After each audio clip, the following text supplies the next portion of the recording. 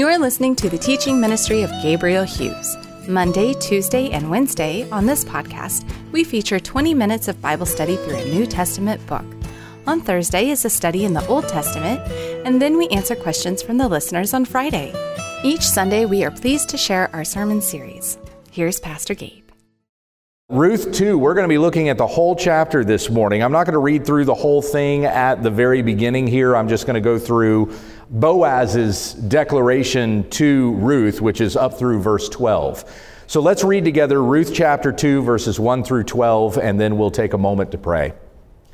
Now Naomi had a relative of her husband's, a worthy man of the clan of Elimelech, whose name was Boaz. And Ruth the Moabite said to Naomi, "Let me go to the field and glean among the ears of grain after him in whose sight I shall find favor." And she said to her, "Go, my daughter." So she set out and went and gleaned in the field after the reapers, and she happened to come to the part of the field belonging to Boaz, who was of the clan of Elimelech. And behold, Boaz came from Bethlehem, and he said to the reapers, "The Lord be with you." And they answered, "The Lord bless you." Then Boaz said to his young man who was in charge of the reapers, "Whose young woman is this?" And the servant who was in charge of the reapers answered, "She is the young Moabite woman who came back with Naomi from the country of Moab. She said, 'Please let me glean and gather among the sheaves after the reapers.' So she came, and she has continued from early morning until now, except for a short rest." Then Boaz said to Ruth, "Now listen, my daughter, do not go to glean in another field or leave this one, but keep close to my young women. Let your eyes be on the field that they are reaping, and go after them. Have I not charged the young men not to touch you? And when you are thirsty, go to the vessels and drink what the young men have drawn." And then she fell on her face, bowing to the ground, and said to him, "Why have I found favor in your eyes, that you should take notice of me, since I am a foreigner?" But Boaz answered her, "All that you have done for your mother-in-law since the death of your husband has been fully told to me, and how you left your father and mother and your native land and came to a people that you did not know before. The Lord repay you for what you have done, and a full reward be given you by the Lord, the God of Israel, under whose wings you have come to take refuge." Let us pray. Heavenly Father, as we look into these scriptures this morning, may we see God as Yahweh has directed these things to work out for your glory and even for our good. We see the providential hand of God moving these pieces into place. As we know the end of the book of Ruth, it would be from Boaz and Ruth that there would be David who would sit on the throne, and then a descendant of David would be Christ. That by faith in Jesus Christ we have salvation. God moving Ruth even to this field, that she would end up in Boaz's company. So I pray as we see these things in the scriptures this morning, we take note of this word and give you praise and glory in all things. It's in Jesus' name that we pray. Amen. So we come to the very beginning here in chapter 2, verse 1, where it says, "Now Naomi had a relative of her husband's, a worthy man of the clan of Elimelech, whose name was Boaz." Now, Boaz gets mentioned there, but where do we go from there? We go to a conversation between Ruth and Naomi. Boaz is introduced, but we don't get to know anything about Boaz yet, except just this overview, that he was a worthy man of the clan of Elimelech, whose name was Boaz. Now, as we had started in our study of the book of Ruth, I had mentioned to you that Ruth is a masterfully written book.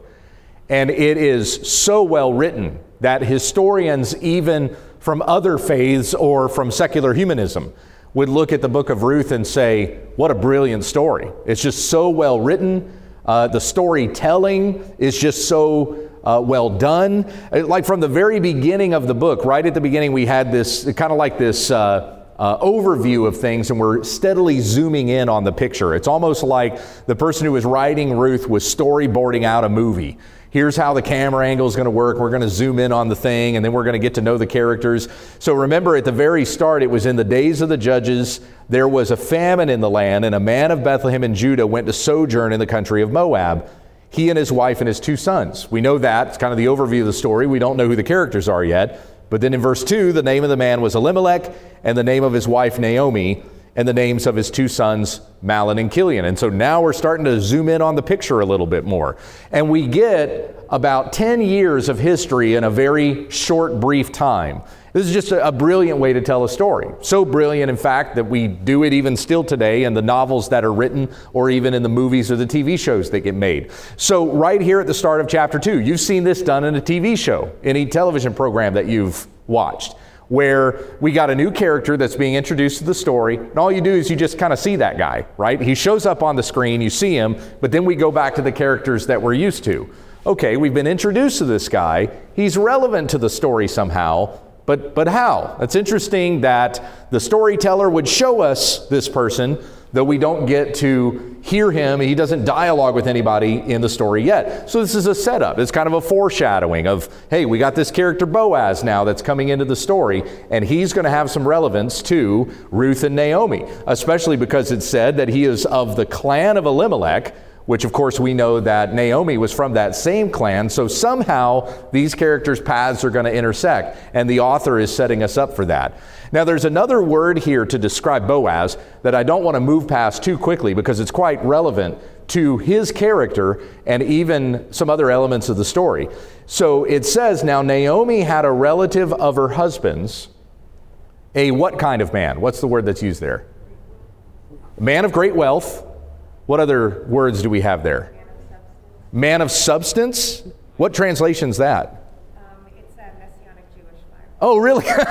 Okay, a Messianic Jewish Bible. In all the study that I did, I had not seen that word before, so that's interesting. Yeah. A mighty man of great wealth. A mighty man of great wealth. Yep. What I heard another one over here. Worthy. Worthy is the word that we've got in the English Standard Version. That's the one I'm going to stick with. Now, I looked through several different translations because there's really a number of different ways that this word gets translated. And when you look at it in the parallel Hebrew, which I don't read, but trusting other people that study this Hebrew, there are multiple different ways that this could be translated. And in fact, when you do like a parallel where you have the English on one side and you have the Hebrew on another, there's no direct correlation with whatever word is used there to the word that we have translated. So it's kind of at the translator's discretion. We know what's being said, even though there may not be an exact correlation of the words. What's being described of us here about Boaz is that he is a man of wealth. But the way that this is put is describing something more than his possessions. So again, Naomi had a relative of her husband's, a worthy man of the clan of Elimelech, whose name was Boaz. He was worthy, and not just worthy in the sense that he was worth a lot, but this is also saying something about his character. Now, when we think of wealth and we think of character, those are two completely different categories. For us who are Western world thinkers, we don't think of wealth and a man of good character as being the same. There are probably not a lot of wealthy people, famous wealthy people out there that you would look at and go, boy, what a good man, right? Or what a good woman. We don't think of their wealth as automatically saying something about their character. A person can be a jerk and accomplish great wealth, or a person could be the kindest person on earth and acquire great wealth. Their character really doesn't have to do with whether or not they've amassed this wealth for themselves. So we put these in different categories, but to a Hebrew, we have to think of this like a Hebrew in the time that this particular book was written.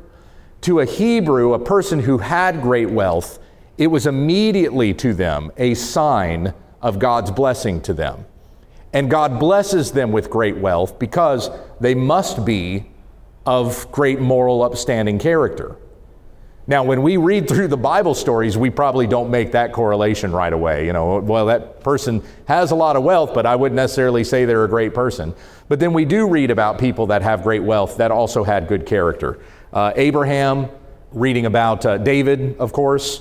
Now he committed adultery. He had that woman's husband killed. Yes, we see that episode. But even in 1 Kings, it says that David walked in the fear of God, and he did right all of his days, except for the matter of Uriah the Hittite.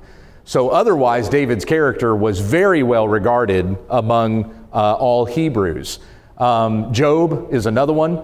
Though he had all of this calamity that had happened to him, yet he was a very rich and powerful man, and he was even well regarded by the people who sat in the gates. Though he doesn't get described himself as one who is judged, those who judge a city, they would look to the wisdom of Job because of just how wealthy and how wise they considered him to be. So we see that throughout the kind of the heritage or the history of the Hebrews. If somebody was wealthy, then they must have some great character. Think of the story of the rich young ruler in Mark chapter 10.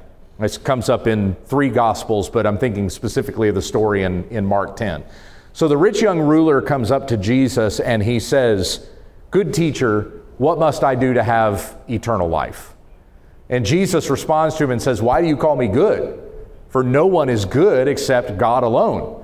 Now, it's not Jesus saying that he's not God, but just that he knows this man's heart, and this man doesn't actually think of him as God. If he doesn't know that Jesus is the one who has been sent from God, then how can he call him good? So right away, he's challenging his heart. And he says to him, "You know the commandments. Honor your father and your mother. Do not murder. Do not steal.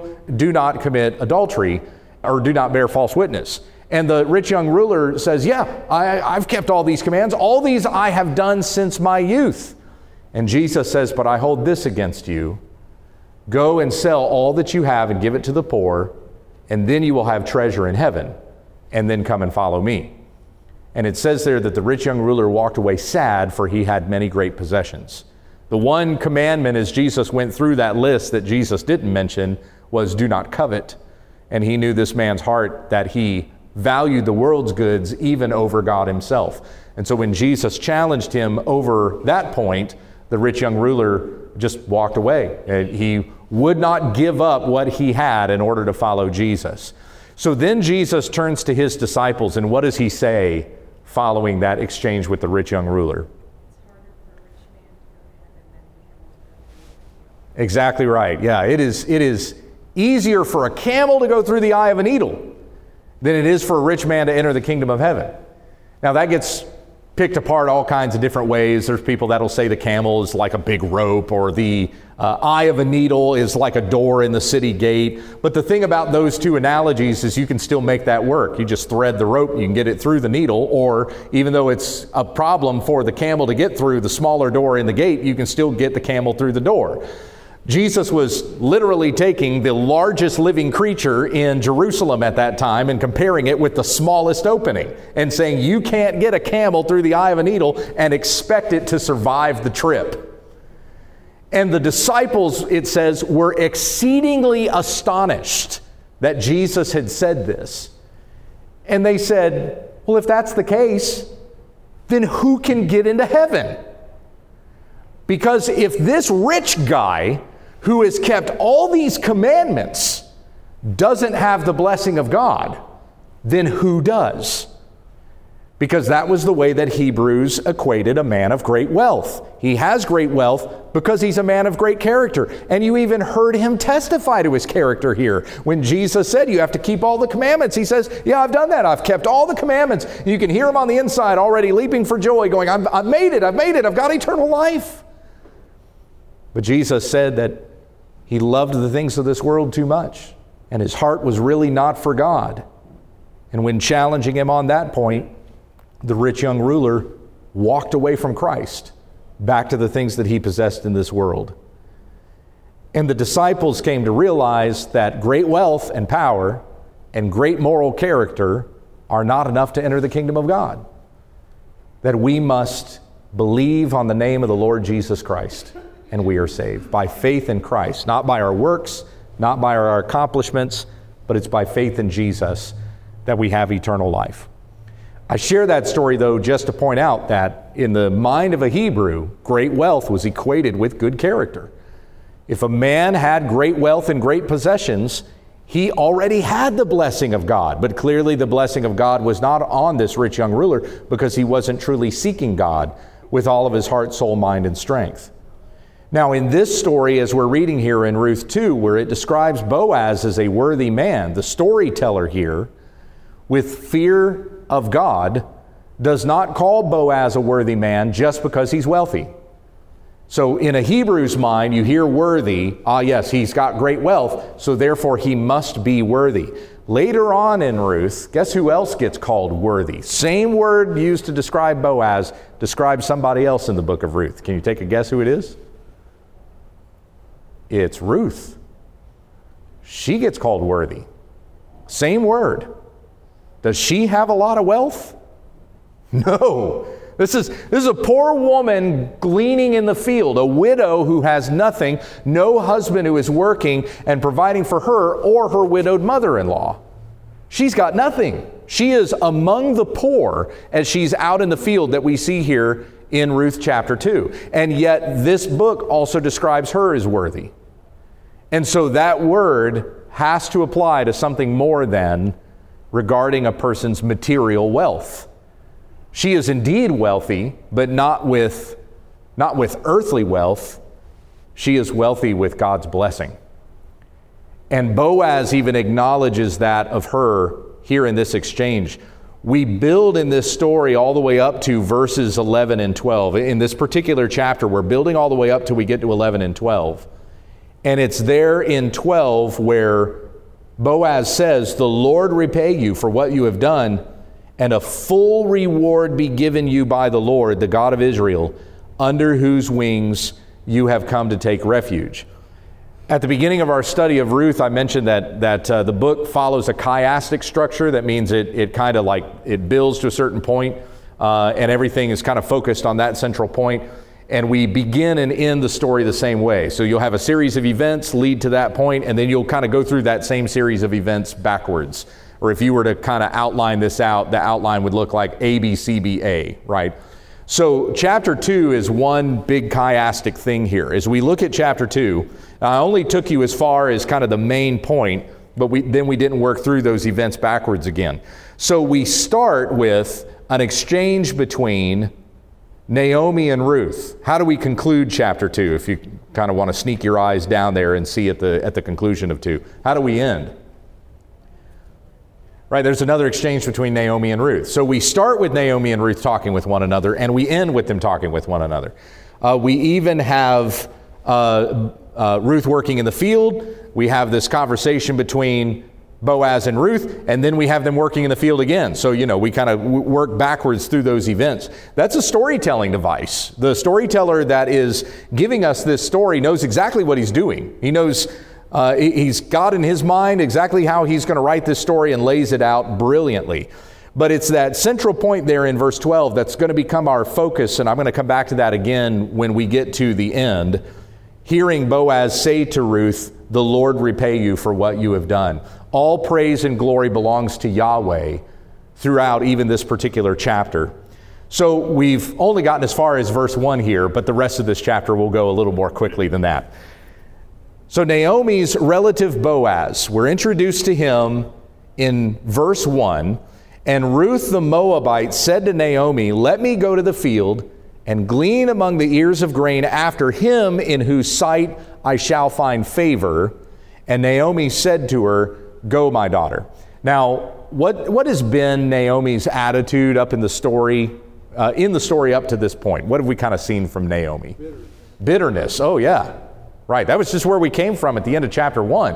They no longer call me Naomi, which means pleasant. Call me Mara, which means bitter.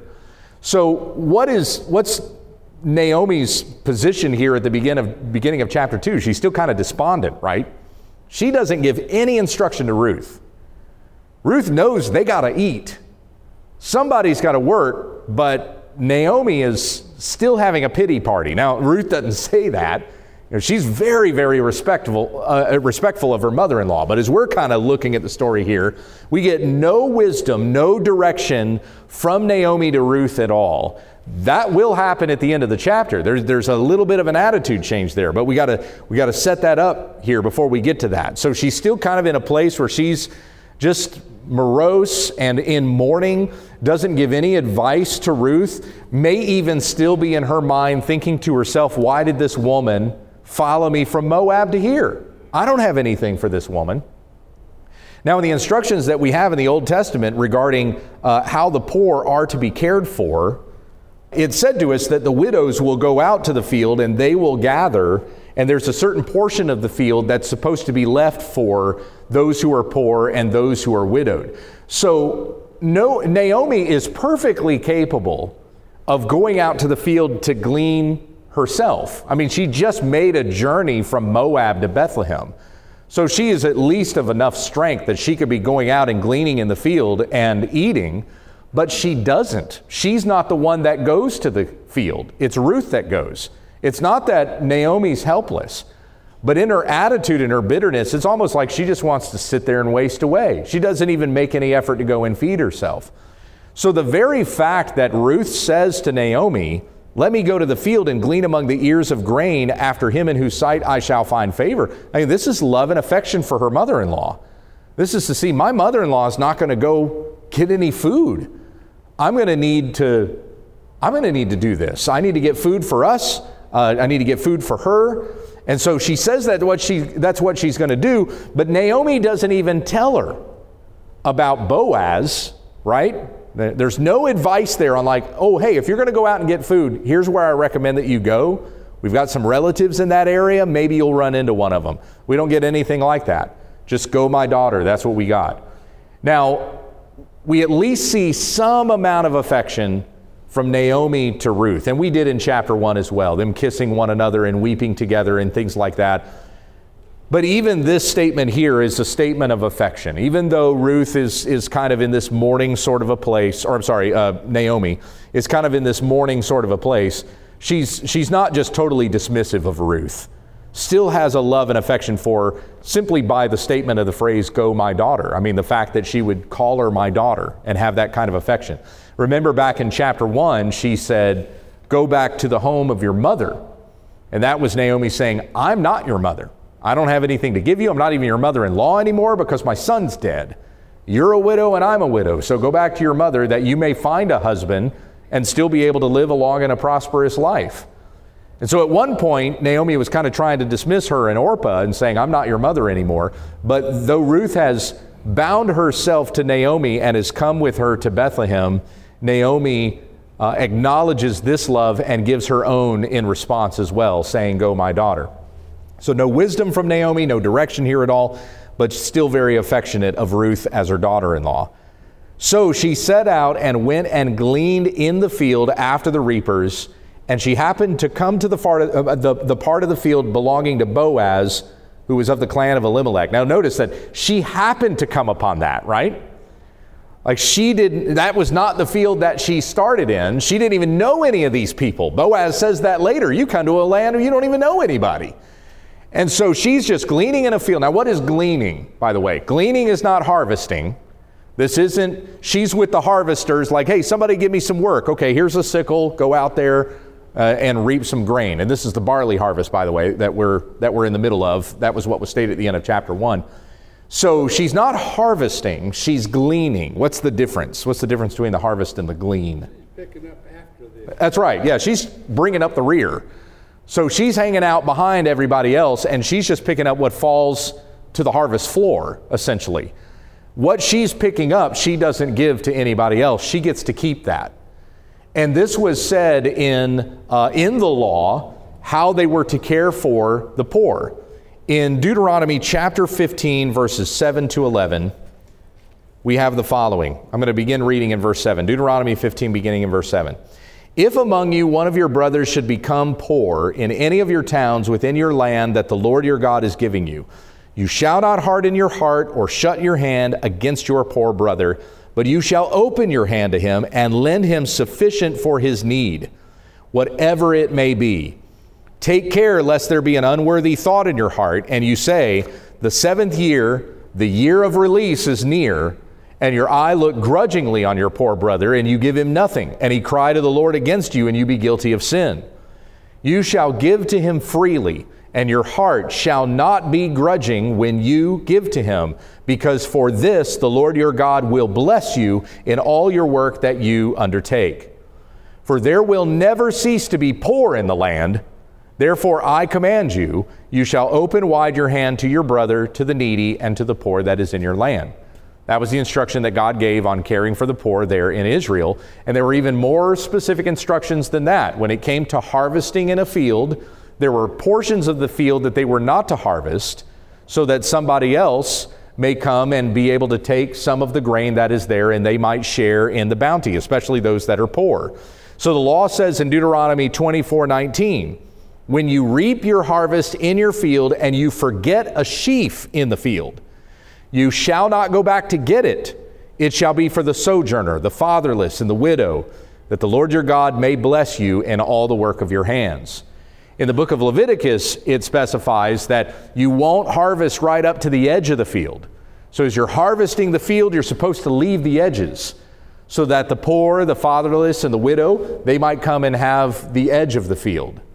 Now, Naomi is coming into the field, and we'll see here as we go through this narrative that she's asking permission to be there, and they let her be there, but she's bringing up the rear of everybody else. So she's kind of just like what's said there in Deuteronomy 24, she's hoping for a sheaf to fall to the ground, that somebody's just going to leave behind, and they're not going to gather up, that she might gather up and be able to take it home. But in the meantime, as she's gleaning, she's just kind of picking up, the heads of grain and things like that might fall on the floor. Barley specifically being that harvest, which is a very light grain. I don't know if any of you are farmers or familiar with like the difference between corn and wheat and barley and things like that. Anybody familiar with Honey Smacks, the cereal Honey Smacks? Now, I asked this in our Sunday school teachers class on Wednesday night, and Mark Mills was like, Honey Smacks, I don't know what that is. And I said, Sugar Smacks? And he goes, oh yeah, I know Sugar Smacks. So there was at one point where that cereal was called Sugar Smacks, but that word started to generate a negative connotation. I'm not going to buy my kids Sugar Smacks, give them sugar, hype them up in the morning. So they changed it to Honey Smacks, and that ended up becoming like a better marketing gimmick. Their sales actually went up. But anyway, that cereal, how light that is, and how like kind of fluffy it is, that's kind of like what barley would have been like. What's that? It's like styrofoam. Yeah, it is. It is. It's honey-coated styrofoam. It's really a lot like what it does. I don't get the cereal and eat it personally. Anyway, so barley was kind of like that. It looked a little bit like that cereal, though not without, or it didn't have the honey coating on it. But this was what she's picking up off the harvest floor. She's kind of coming behind everybody else. So don't get the picture of her necessarily harvesting with everyone. She's not coming looking for work. She's gone to look for food for herself and for Naomi. So she's gleaning in the field. She just happens to come upon the part of the field belonging to Boaz. So you think about all those fields kind of being connected, and it's during harvest time. So you're seeing harvesters everywhere. She's behind these harvesters and she's picking up grain. And then as she kind of wanders into another field where she sees some other harvesters, she happens into the field of Boaz. Now that might sound like we're saying she coincidentally ended up in Boaz's field. But of course, we know God providentially is moving these pieces into place, bringing Ruth right into that place where she's going to come into the company of Boaz, who, as we already know from the beginning of the story that has set this up, is a worthy man, right? Amen? So we continue on. And behold, Boaz, this is verse 4, Boaz came down from Bethlehem, and he said to the reapers, "The Lord be with you." And they answered, "The Lord bless you." Now, right away, this is the first dialogue we've seen of Boaz in this story. And right away we have that the people who work for Boaz love this man. That's what we see. That's exactly that exchange. And the way you have Lord there in your Bible, it's capital L-O-R-D. This is the name of Yahweh. So Boaz is saying, "Yahweh be with you." And they respond to him, "Yahweh bless you." Not even just be with you, as he said, but Yahweh bless you. Because as Boaz gets blessed, we all get blessed. That's the generosity of this man to the people that would work for him. And of course, we see that even more so as we continue on in the story. So his whole thing that we see with him and Ruth, as this is going to come up, this is not just an older man flirting with a good-looking younger woman. And we're seeing a genuineness in this man's heart that he cares for those who are in need. He is not expecting anything from Ruth in return. Nothing. He's not looking for a wife. Well, I could marry this gal. That's not what he's thinking. He's just a good, kind man who helps those not only in his care, but even those who are in need. So verse 5, then Boaz said to his young man who was in charge of the reapers, whose woman is this? And the servant who was in charge said, well, she's the young Moabite woman who came back with Naomi from the country of Moab. She said, now again, as I mentioned earlier, Ruth would ask. She would ask permission, can I come and glean in this field? So she said, please let me glean and gather among the sheaves after the reapers. So she came, and she's continued from early morning until now, except for a short rest. This is the carer of that field, kind of the overseer who's under Boaz. He's telling Boaz, she's a hard worker. She has been working in this field since she got here and only took a short rest for a little while, but she just continues on. Then Boaz said to Ruth, so now he goes and addresses her and says, now listen, my daughter, do not go to glean in another field or leave this one, but keep close to my young women. Let your eyes be on the field that they are reaping and go after them. Have I not charged the young men not to touch you? And when you are thirsty, go to the vessels and drink what the young men have drawn. Now this statement that he says to her here, have I not commanded the young men not to touch you? This is Boaz saying to Ruth, you're safe here. You are safe in this field. I wouldn't be able to kind of oversee anything else that happens to you if you go in another field. But as long as you are in this field, you are safe. Keep that in mind, because that's going to come up again here in the exchange we'll see between Ruth and Naomi at the conclusion. So in verse 10, she fell on her face, is very humbled, extremely grateful, filled with gratitude for this man. She bows herself to the ground and she says to him, why have I found favor in your eyes that you should take notice of me since I am a foreigner? You know, one of the things that I thought about here when I was reading that, I was reading Ruth's response to Boaz, falling on the ground, falling on her face, and speaking to him in this way. I don't know if you remember back to last year when we were in the Beatitudes, but Pastor Tom, when we were on that first Beatitude, blessed are the poor in spirit, for they shall inherit the kingdom of God. When we were on that Beatitude, he had talked about the understanding that the Jews would have had during that time of what it meant to be poor. Being a poor beggar, you would beg on the side of the road as one who had nothing, dependent upon others to be able to care for you, and you were so ashamed of your poverty that a person would hide their eyes. They would just hide their eyes and they'd hold out their hand looking for alms, looking for some sort of a generosity. So we come with that kind of humility to the Lord. God, I'm not even worthy to look at you, but please give to me, please provide, because I have nothing without you. And we see that kind of response from Ruth, right? A poor in spirit woman who bows herself before the ground and acknowledges, I would not have anything in this field. I wouldn't even be able to set foot in this field, except that you would bless me to be able to. And yet you're giving me so much more opportunity than that. You're even providing for my safety here. And saying to him, why have I found favor in your eyes that you would take notice of me? Not just because I'm poor, but even that I'm a foreigner. I'm not of your clan, I'm not of your tribe, I'm not of your people. And yet you show kindness to me in this way?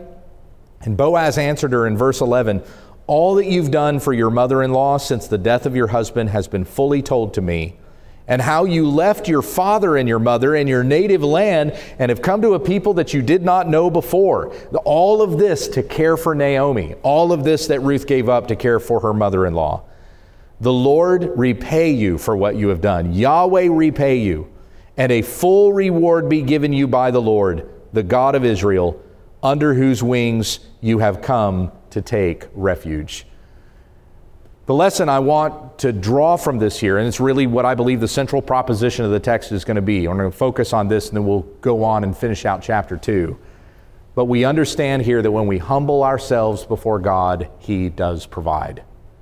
We have the promise of Christ even in Matthew chapter 6. If you seek first the kingdom of God and His righteousness, all the things you need will be given to you as well. Those basic needs that you have. Jesus said, your heavenly Father knows that you need them. He provides for the birds. How much more are you "O you of little faith." And so God does provide for us even in our basic needs, our basic necessities, but most especially when it comes to knowing that we have nothing apart from God. We have no salvation, we have no hope for our future, we have no eternity, no life after death, no forgiveness of sins, no hope or confidence in this present day except that we trust in the Lord Jesus Christ. And He gives us all that we need. We come as poor beggars before the Lord, and the promise given to Ruth is the same promise that we can understand from God for us even now.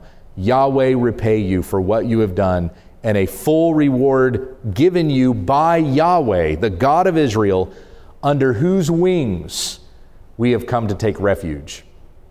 Now that statement, even for a Hebrew, has a little different significance than simply, like a hen gathering her chicks under her wing. That was an expression that Jesus used when He was talking about Jerusalem.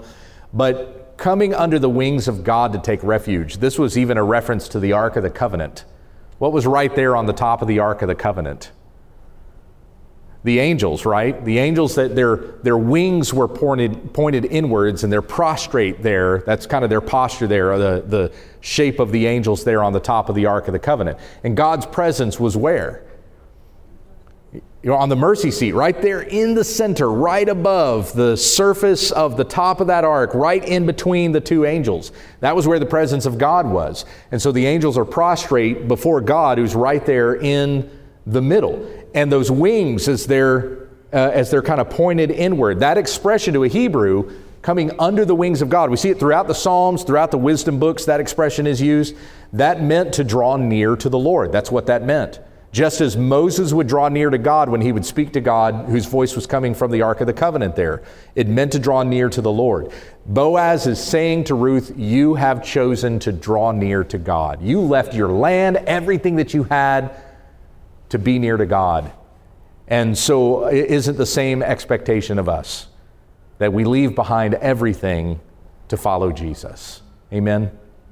Let's finish this up quickly. So going on from here, verse 13, then she said, I have found favor in your eyes, my Lord, for you have comforted me and have spoken kindly to your servant, though I am not one of your servants. And at mealtime, Boaz said to her, come and take some of the bread and dip your morsel in the wine. So she even gets to come and eat where everybody else is eating. And she sat beside the reapers, and he passed to her roasted grain, and she ate until she was satisfied. And she had some left over, which she's going to take back to Naomi here in a moment. When she rose to glean, Boaz instructed his young men, saying, let her glean even among the sheaves, and do not reproach her. And also pull out some of the bundles for her, and leave it for her to glean, and do not rebuke her. Now, what did we see back in Deuteronomy chapter 7? What did it say about those sheaves? If you leave a sheaf there, don't go back and get it, right? Boaz is saying, hey, drop some down there.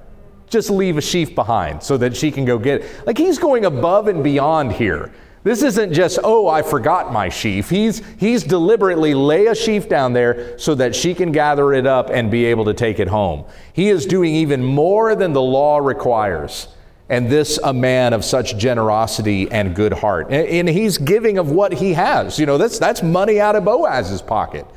But he's doing it to make sure that this woman and even others who are poor are provided for. Naomi especially, since he knows the whole story.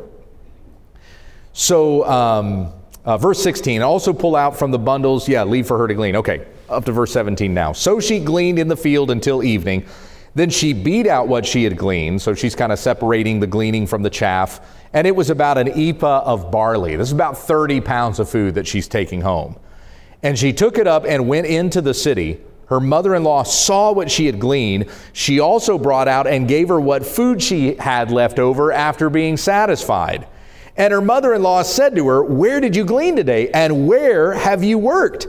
Blessed be the man who took notice of you. So already she's going, oh my goodness, what a take home. 30 pounds of food from one day of gleaning was quite a take home.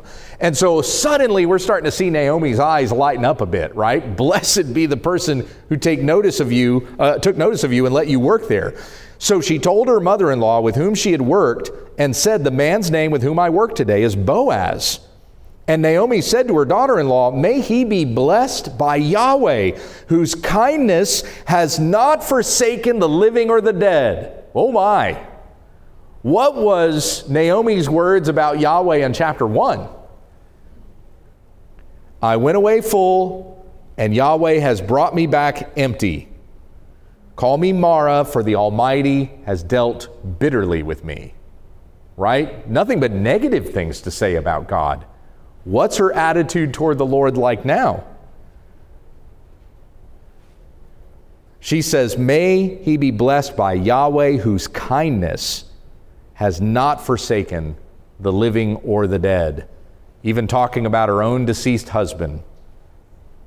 He has considered us even in this time. Naomi said to her, the man is a close relative of ours, one of our redeemers. And Ruth the Moabite said, besides, he said to me, you shall keep close by my young men until they have finished all my harvest. And Naomi said to Ruth, her daughter-in-law, it is good, my daughter, that you go with his young women, lest in another field you be assaulted. So remember I was saying earlier that Boaz was essentially saying to her, as long as you stay here in this field, you'll be safe. Naomi is saying, stay there with him in that field. If you go to another field, you'll be assaulted. Remember, once again, this is during the time of the judges. This is not a good time in Judah. There's been a famine in the land. That famine has been a result of judgment that God has brought upon these people because they're worshiping the gods of the pagans around them instead of worshiping the Lord God. So that's been the famine. That would eventually, it would drive Elimelech and Naomi and their sons to Moab to look for food before they come back, before Naomi eventually comes back into the land of Bethlehem. But but this time during the Judges, as we've read about in Judges chapter 17 and 21, everybody did what was right in their own eyes. There was no king during that time, and everybody did just whatever pleased them. That's not good. We read about a lot of horrible things that were going on in the land at that particular time, especially in chapter 17 to 21. There was the woman who was a concubine who was assaulted by the Benjamites, and she was killed. We read about that story toward the end of the book of Judges. So just kind of give you an idea, the Benjamites were right there next to Judah, just to give you an idea of what the kind of the climate of the people in the land were at that time. So this was not a safe place. And Boaz, incidentally, is an anomaly here. This is not the kind of typical man that you find in Judah at that time. Boaz is a generous, God-fearing man who wants to keep the law of God, even in the way that he cares for one another. And we'll see later on, when we see this romance sort of develop between him and Ruth, he even wants to care for Ruth and love her according to what God's word says. He's not following his heart or chasing after feelings here. He wants to fear and honor the Lord. Boaz, totally different than everybody else in Judah at that particular time. So Boaz says, as long as you stay here, I'll keep you safe.